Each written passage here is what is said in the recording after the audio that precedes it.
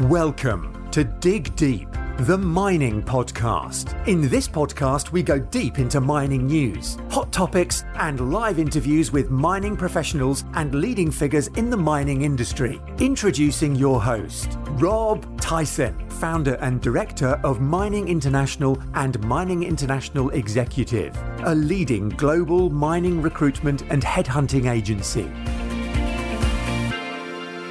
Hi, mining community. Welcome back to another episode of the Dig Deep, the mining podcast. And today's guest is Richard Williams, who's the CEO of Cornish Metals, who are associate company of Osisko and building a portfolio of strategic metal assets in the UK and North America. Their near-term strategy is to focus on exploration of near-surface high-grade copper and tin mineralisation at the United Downs project in Cornwall, UK. Rich is a professional geologist who has over 30 years of experience in the mining and mineral exploration sector, principally in South Africa or Southern Africa and South and Central America. And he's here today to talk about Cornish Metals and what is happening in Cornwall in the UK. So that's welcome, Richard, to the podcast. How you doing, Richard? Very good, Rob. Thanks for having me on. It's a pleasure. Yeah, and I appreciate your time. I know you're over from Canada in the UK, attending a number of conferences. So, really appreciate you taking the time out to do this podcast. So, as we always start these podcasts off, I just wondered if you can give us a background about yourself so the audience knows you, a little bit about your career. Obviously, like I said, you've been in the industry for 30 years. So, I'll hand it over to you to tell us a little bit about yourself. Okay, well, thanks. I think you could probably tell from my accent that I'm not from Canada. From Wales originally. Grew up in a coal mining town in South Wales. Graduated in the late 80s. Went, like many geologists at the time, ended up in South Africa working on the deep gold mines. Was there through the late 80s, early 90s. Then migrated across to Canada. Did a master's degree in mineral exploration. And that then led on to working in South America for 4.5 years in the Guyana Shield, Suriname, Guyana, Venezuela, before moving up to Vancouver in 98. Followed that up with a couple of years exploration down in Mexico, some work in Sardinia. And then, as you touched on, spent a lot of time between 2004 and recently working in Namibia and Tanzania, copper and gold exploration. And in around about 2015, some of the guys that I know in the Osisko group asked if I'd be interested in looking at building a tin company. And like probably a lot of people at the time, I wasn't fully up to speed with the importance of tin to the electronics world. And after digging a bit deeper, I realized that there was a fascinating opportunity looming on the horizon. And so I joined what was then called Strongbow Exploration. And it was a listed company, listed in Canada. And the whole objective was to look for tin projects in a good jurisdiction, preferably something that had a mining history. And lo and behold, we ended up acquiring projects in Cornwall. And so we always felt that the perfect fit for the company would be to get a listing here in the UK. And we succeeded with that in February this year. And now we're pushing forward, as you said, with the exploration program at United Downs, and also looking at ways where we can advance the iconic South Crofty tin mine in Cornwall. Great. Just wondering if you can tell us about, obviously, Cornish Metals. I wonder if you can tell us about the company, and then we can talk about Cornwall afterwards. Sure. Well, when we started looking at tin projects, what I realized fairly quickly was that there really weren't many good quality tin projects available for acquisition, certainly under the mandate that we were looking for, which was really a good jurisdiction. I think what was startling was that there's really no primary tin mine production in Europe. There's none at all in North America. The US has classed tin as a strategic mineral. and fairly quickly came to realize that the bulk of tin consumption goes into electronics.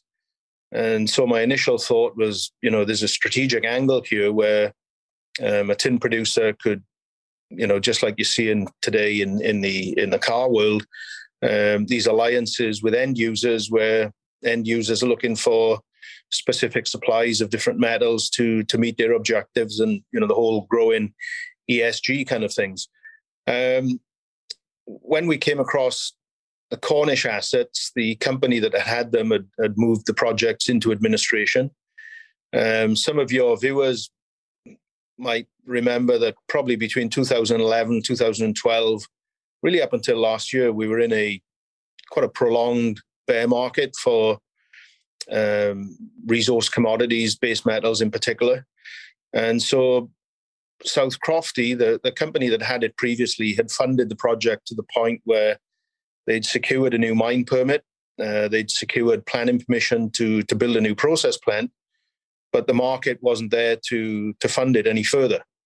So when we came along, we had almost a fully permitted project that needed that next step. And, again, as the resource kind of world goes, it's a very cyclic kind of sector in the economy. And here we are today with tin prices at record highs and an opportunity to move some of these projects forward. So we ended up acquiring the Cornish assets from administration in 2016. We published an initial resource on the South Crofty tin project, and it is probably the highest grade, or is the highest grade tin project in the world right now that's not in production. So, we've seen this whole transition towards electrifying the economy, looking at renewable power sources, power storage, the Internet of Things, the growth of all of these things. And tin is essential to all of these parts of the economy. So it's a real opportunity for Cornwall to get back on the map of mining, and specifically supplying some of the UK or Europe's needs from a tin and copper perspective. Yeah. Before we talk about Cornwall, obviously you mentioned tin is a sort of important and strategic metal. I just wonder if you can tell us a little bit more about, obviously, and what you've discovered over the last sort of 5 years, what you know more about, obviously, what you know about tin and how strategic is it? Yeah, no, for sure. Up until the mid-1980s, there was a group known as the International Tin Council that really kind of managed the tin market, I guess almost a cartel, for want of a better term. And then there was the discovery of new tin deposits in Brazil and Malaysia that came onto the market, and the Tin Council basically went bankrupt. And as a result, the tin price crashed in 1985. And that led to the closure of pretty much all of the hard rock tin mines around the world. At that time, the US also had a strategic stockpile of tin. And I guess they looked at that and said, well, it's not really strategic anymore. We've got all of this tin supply coming onto the market. And to compound the oversupply issues, the US sold off their stockpile that they had as well. The big change for tin was about 20 years ago, where the EU passed legislation outlawing the use of lead solder because of its toxic nature. And the only suitable replacement was tin. Now, up until, I would say 2001, 2002, the annual tin market was around 200,000 tons per year of tin. And as a result of this change towards using tin in solder, you saw the consumption of tin jump dramatically to about today's levels, around 360,000, 370,000 tons of tin per year. So I think that's helped over the last 20 years to kind of take up all of that excess supply, excess product that was in the market. And today, about 50% of all the tin consumed goes into solder in electronics. So anything that's got electric circuitry, a circuit board, your laptop, your iPhone, your dishwasher, microwave oven, your TV, everything's got tin in it. And what you're seeing now is, almost a combination of things. One is obviously the push to address climate change and reduce carbon footprint, and look at how we can do that. And you couple that with this whole drive towards electrification of the economy, and it's all benefiting tin consumption. And it's become very much a discussion point within governments is to identify what resources you've got domestically which can help in this drive towards the electrification and carbon footprint reduction.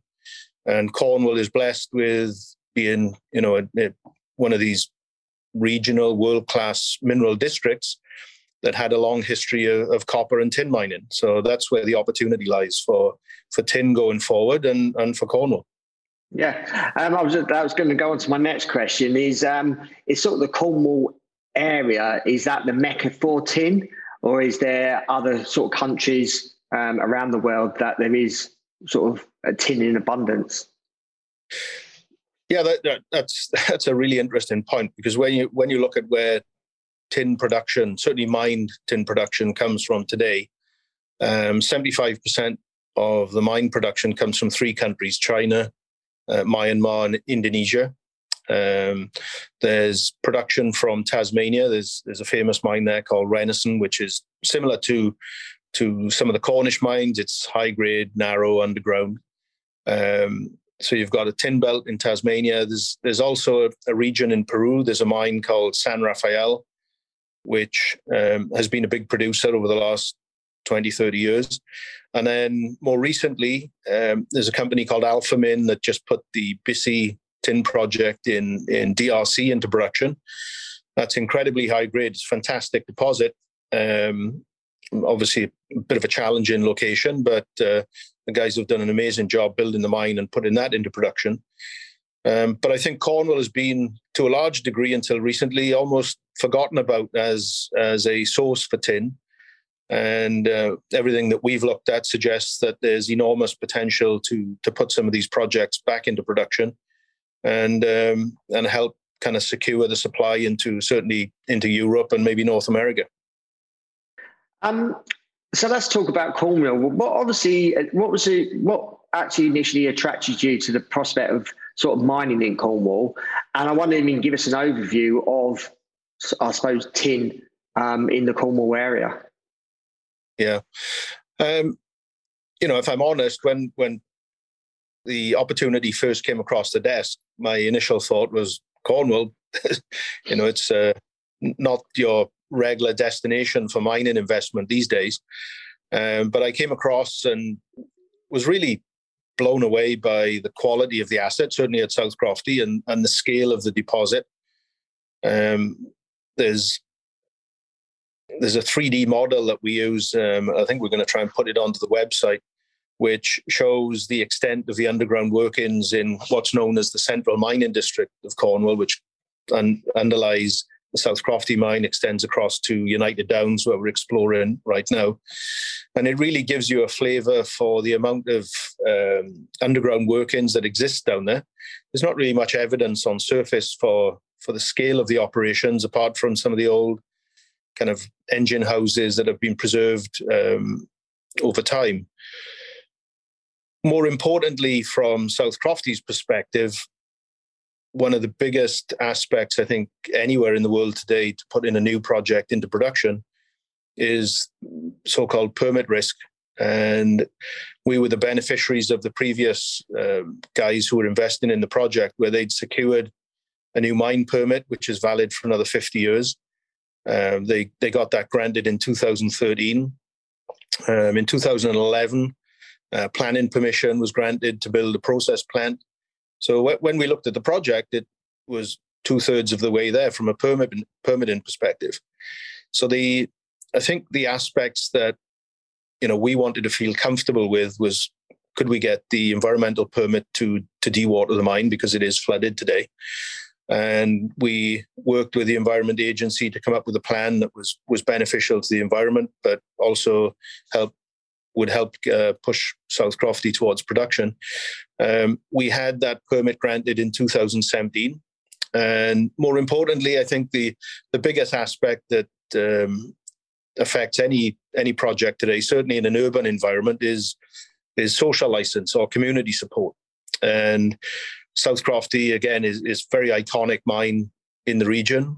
There's a very strong association between the local community and South Crofty itself. And, we've just had overwhelming support from the local community, from local council right up to Cornwall Council to, obviously work to best practices. But, the opportunity to put this mine back into production would provide enormous economic boost to the towns of Camborne, Poole, Redruth. It is an area that suffers from unemployment, underemployment.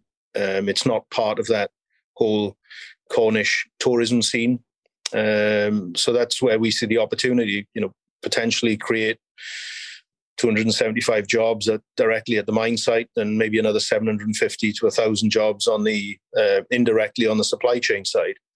So, everything ticks the boxes. And another aspect to it is it's an underground mine, so it's got a very small surface footprint, and would probably be the only mine in the world where we can put 100% of the tailings back underground, because you've got all of these void spaces from historic mining activity that we can use as the depositories for the tailings.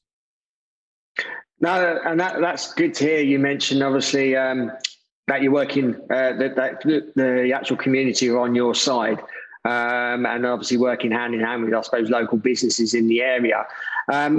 I know you guys have got a strong relationship with the Campbell School Mines. How have they helped along with the process? Just the fact that Camborne School of Mines, I think, is internationally regarded as one of the best mining schools to produce some of the best mining engineers, mine geologists, surveyors, mineral processors, means that part of Cornwall, or Cornwall in general, has got a wealth of people down there who have got incredible technical expertise in the mining industry. A lot of those people ply their trades all around the world today, but many of them still live in Cornwall. So you've got that aspect. People often look at the availability of skilled labour to try and get a project going again, and it certainly exists at the higher levels. From Camborne School of Mines perspective, we see a great opportunity here for us to work with them. We've had a number of students come down and do research projects at South Crofty. We regularly have classes come to the mine site to do various practical classes and gain experience in an underground environment. So, I think it's trying to build up that longer term association where we can work together to produce the next generation of people to work in the mining industry. But obviously it's far removed from the old ways of operating. You're looking at new technologies and applying them underground at somewhere like South Crofty. Yeah. You recently announced the results from the ongoing drilling programme at United Downs, obviously copper and tin project, which has demonstrated high grades, including silver. I just wonder if you can tell us a little bit more about that. Yeah, it's a fascinating area. It's only about 8 kilometres as the crow flies to the east of South Crofty, so it's really all part of almost a continuous mineralised district. When we looked at the project just over a year or so ago, Owen Mylop was our chief operating officer. He'd identified it as an area with very high prospectivity from an exploration perspective. And the reason for that is you've got a cluster of historic mines. 2 of them, one was called United Mines, another was called Consolidated Mines, were very high-grade underground copper producers through the 1700s, right up until 1860, 1870. The recorded average grades from those mines was in excess of 7% copper, which, resulted in the area being called the richest square mile on Earth at the time. It generated incredible wealth for the region. Those mines ended up closing in the 1860s, 1870, when there was new copper projects discovered in the Americas. larger, lower cost operations, which again led to a drop in the copper price at the time. It's not to say that those mines actually mined everything out. We've actually drilled some holes beneath United Mine and got some very high-grade copper mineralization. So we know it extends to depth. And then a little bit further east from United Mine, there was a mine called Mount Wellington, which operated in the late 60s and up until about 1977. That was a tin, zinc, copper, silver producer. And then immediately on trend from that to the east was another mine called Wheel Jane, which some of your viewers may remember. It was in operation until 1991. It was owned by Rio Tinto back in the day. And that was also a tin, zinc, copper, silver producer. So you've clearly got a geological environment that's had a lot of metal emplaced into it. And in the 1980s, prior to the tin price collapse, Rio Tinto had identified an area between United Mine and Consolidated Mines as being prospective. And so they'd started developing some underground tunnels and a decline to explore that area. And then the tin price collapsed, and that was the end of their exploration. And that was really the last exploration that took place in Cornwall. And last year, there was a drill hole drilled by our partner, Cornish Lithium, who's looking for lithium in brine potential throughout Cornwall. And that drill hole was right between the United Mine and Consolidated Mines, and they discovered, as you said, some high-grade copper mineralization. I think the intercept was around 14.5 meters at 8.5% copper. So even though it was exceptionally high grade in comparison to other projects around the world, it's certainly similar grade to what was being mined historically at United and Consolidated Mines. So it wasn't really an outlier in that perspective.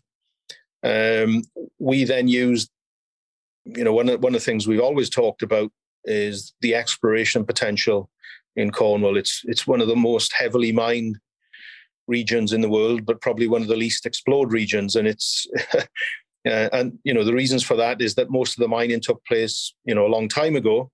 And the way the operators would conduct business back in those days was they'd find an outcrop in vein, they'd sink a shaft on it, and then they'd mine laterally away from that. And they would never mine any waste. They'd never go looking for another vein. So even though you've got all these big mines everywhere, there's a lot of scope to find additional mineralization between some of those old operations, but also along trend from them. And in fact, when you look at some of the complexities of working in Cornwall is the way the mineral rights work. So the mineral right boundaries would reflect land holdings on surface. And so if you owned a chunk of land, you'd own the mineral rights beneath that land. And very often you might mine on your mineral rights and reach your property boundary. And that would be the end of the mine. Maybe the next mineral right owner didn't want to mine. So you've got the extension in those directions, which are still open for exploration. So it's a fascinating area. We've now announced drill results from 8 holes at United Downs. And what we're seeing is evidence for a number of kind of pulses of mineralization. Some of the intercepts are very high-grade tin only. Some have copper plus tin plus silver. Others have zinc plus silver. So, the next step for us is to try and figure out how all this fits together. But it's certainly an area with some very high grades and we think a lot of potential. Great to hear. Your South Crofty tin mine is well known and obviously largely within the mining sector. What are your current plans with the project, obviously particularly with the booming tin price? Yeah. Well, as I touched on earlier, it is the highest grade tin resource currently not in production in the world. We published a new resource this year, which outlined different classifications, around 2 million tons indicated and around 2 million tons inferred. Both categories are on 1.6% tin. What does that mean? Well, 1% is 22 pounds. So 1.6% would be about 33, 34 pounds of tin for every ton of that rock. And today you're looking at the tin price around $17 per pound. So 30 odd pounds, that, a ton of that rock would be worth something in the order of 550 to 580 US dollars per ton. That's very high grade. And, that's eminently viable from an underground mining perspective.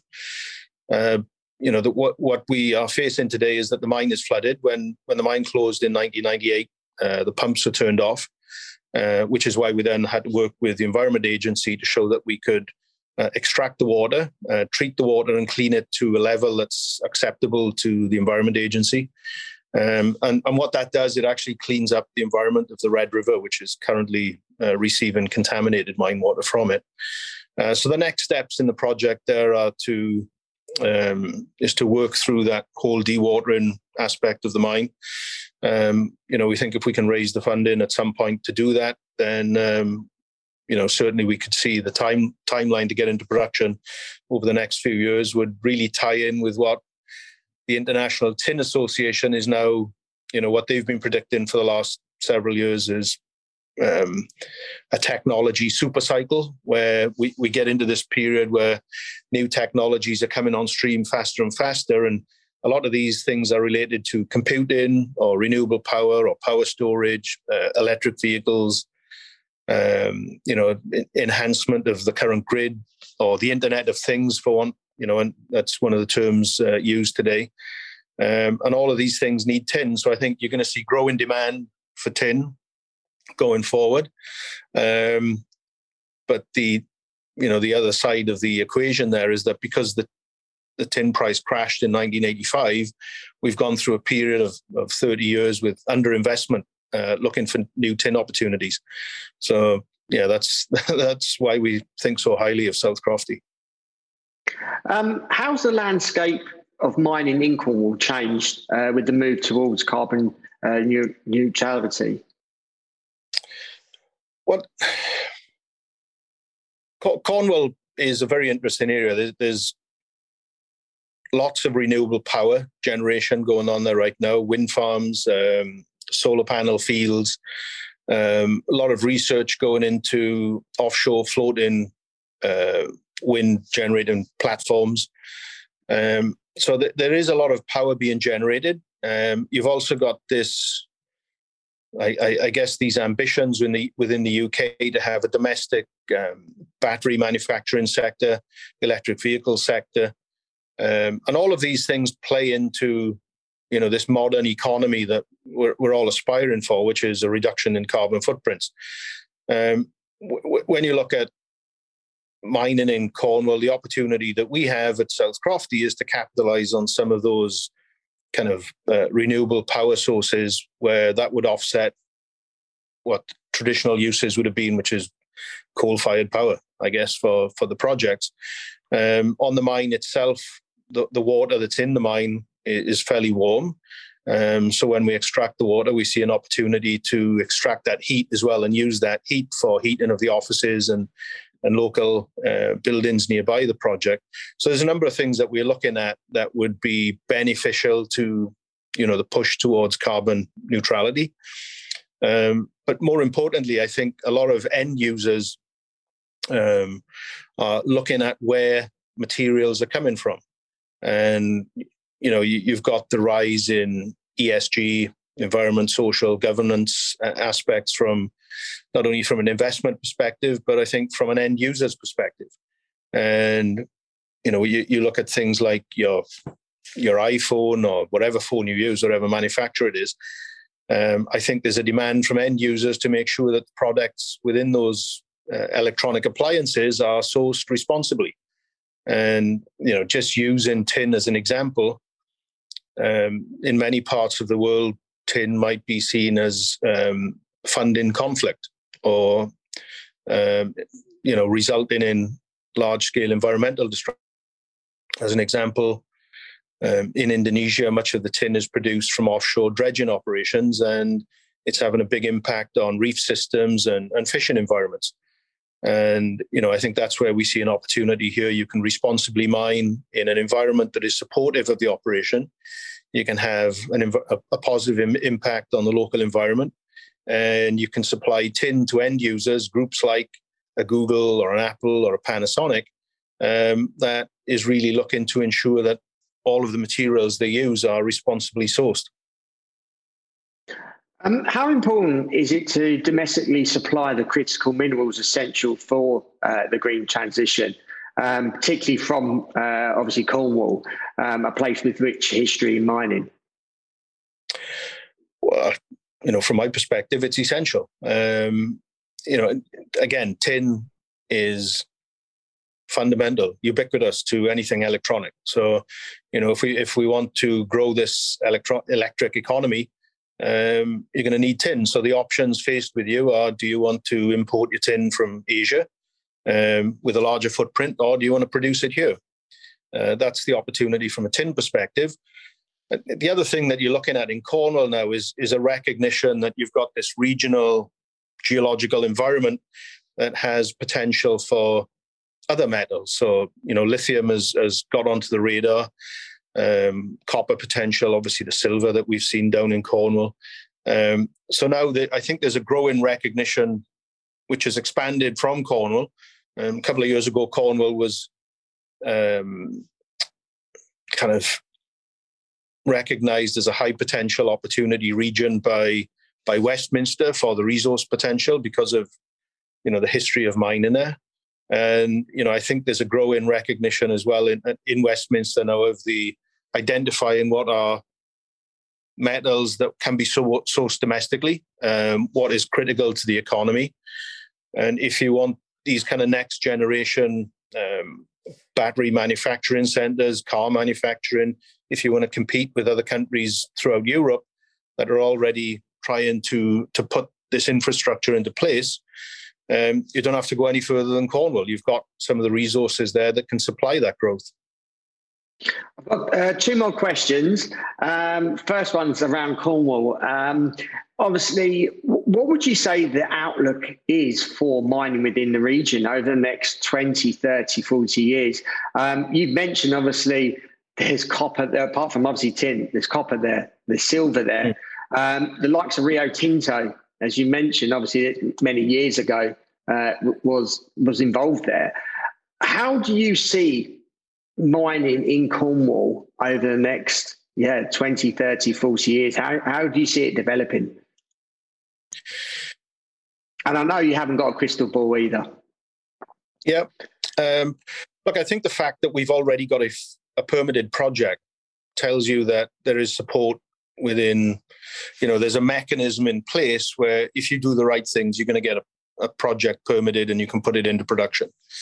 I think it's essential to work with the local community so that the community is fully on board with what you're doing, why you're doing it, when you're doing it, how long it's going to take. I think it's important not to have to overpromise on the time frame and when things are going to happen. But there's been so many advances, in mining technology, extractive technology, where we benefit again at South Crofty, for example, is that you've got this enormous extent of underground working, so we can put all of the waste products, the tailings, back underground. So the visual impact on surface is minimal. It's confined to the process plant that we would have and the head frame for the shaft. I think the other thing that we add is, it's the diversification of the economy, which is currently, heavily weighted towards tourism. And, as through the COVID period here, we've seen a lot of people stay within the UK. You haven't been able to travel internationally. So a lot of people have been going down to Cornwall and enjoying the tourist attractions and the beaches it has to offer. But at the same time, tourism doesn't pay a lot of people high wages. What we bring to the table is the ability to train the next generation of the mining community in high quality, high paying jobs, highly skilled, well-trained people who can then apply that training elsewhere if need be. But it brings in certainly an industrial sector that pays well and would have a positive impact on Camborne, Poole, Redruth, and the regional economy as a whole. And I've always said, once you can get one project moving forward, it would attract additional investment, and we're already seeing that. There was a conference held in Falmouth recently, and we had groups Cornish Lithium, British Lithium, Cornwall Resources, Cornish Tin, Imerys, who have been there for a number of years, mining the China clays. So I think people are seeing that you can work within the framework of the existing laws, and you can get permitted, you can get community support. And the attraction, certainly at Cornwall Council level, is the jobs that it would create, because it would provide a meaningful boost and some diversification to the economy. And lastly, what's the outlook for Cornish Metals over the next sort of 12 to 18 months? Well, I think I would say the outlook, probably better to look at where tin price and where the tin world is going.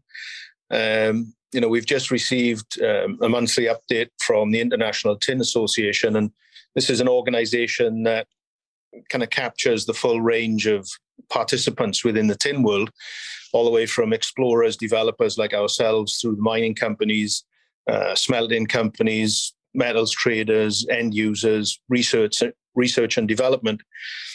And, it's apparent that we're going through this period of growth in demand. There was a very interesting graph published 2 or 3 years ago by Rio Tinto, which looked at new technologies such as robotics, computing, electric vehicles, again, power generation, power storage, which metals were used in those applications and which metals would be most impacted by growth in those technologies. And tin came top of the list. So, if there's an opportunity here for Cornish Metals to participate in that growth, and you're looking at, probably a 5 to 10 year, maybe longer, resource cycle.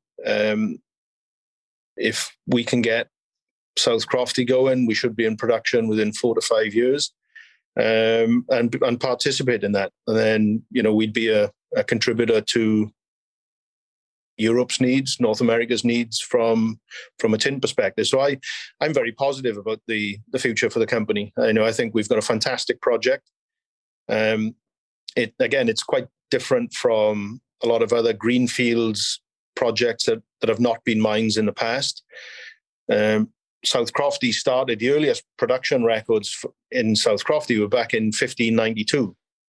And between 1592 and around 1900, 1905, it was principally a series of copper mines, which were mined in the top 2 to 250, 300 meters depth.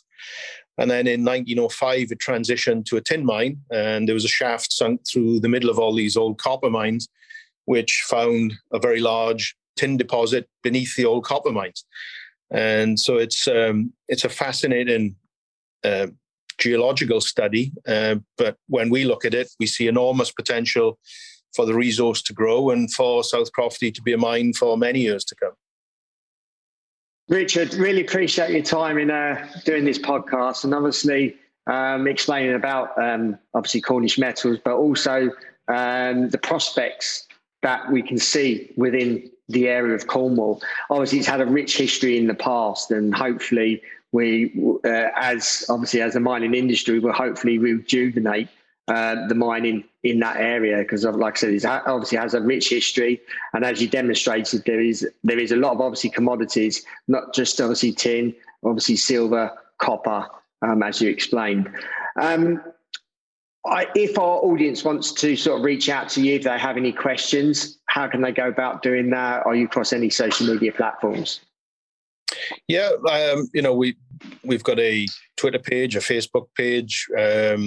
We've got a website, obviously, with an email address. If anybody's got any questions, they always get either answered by the team we've got. And if it becomes something very technical, there's Owen or myself that can answer the questions. So more than happy, if anybody's interested, just get in touch. Yeah, and we can include those in the show notes accompanying this as well. So for easy access. So, like I said, Rich, I really appreciate your time. Wish you well with the project. Certainly be following it closely, especially here in the UK. And obviously this podcast goes out around the world. So appreciate all our listeners. If you can obviously follow the UK mining industry. I mean, I suppose a lot of people globally doesn't recognise UK has a mining industry as such, but you've demonstrated there is a lot of potential here. So appreciate the audience for listening. Appreciate again if you can share and like this episode amongst people within the industry and show people around the world that UK does have a mining industry. So like I said, really appreciate your time, Richard. And we'll be following your story over the coming years. And until next time, happy mining. Thank you for listening. Remember to reach out to Rob via the show notes and be sure to subscribe and leave a review. Until next time, happy mining, helping each other to improve the mining industry.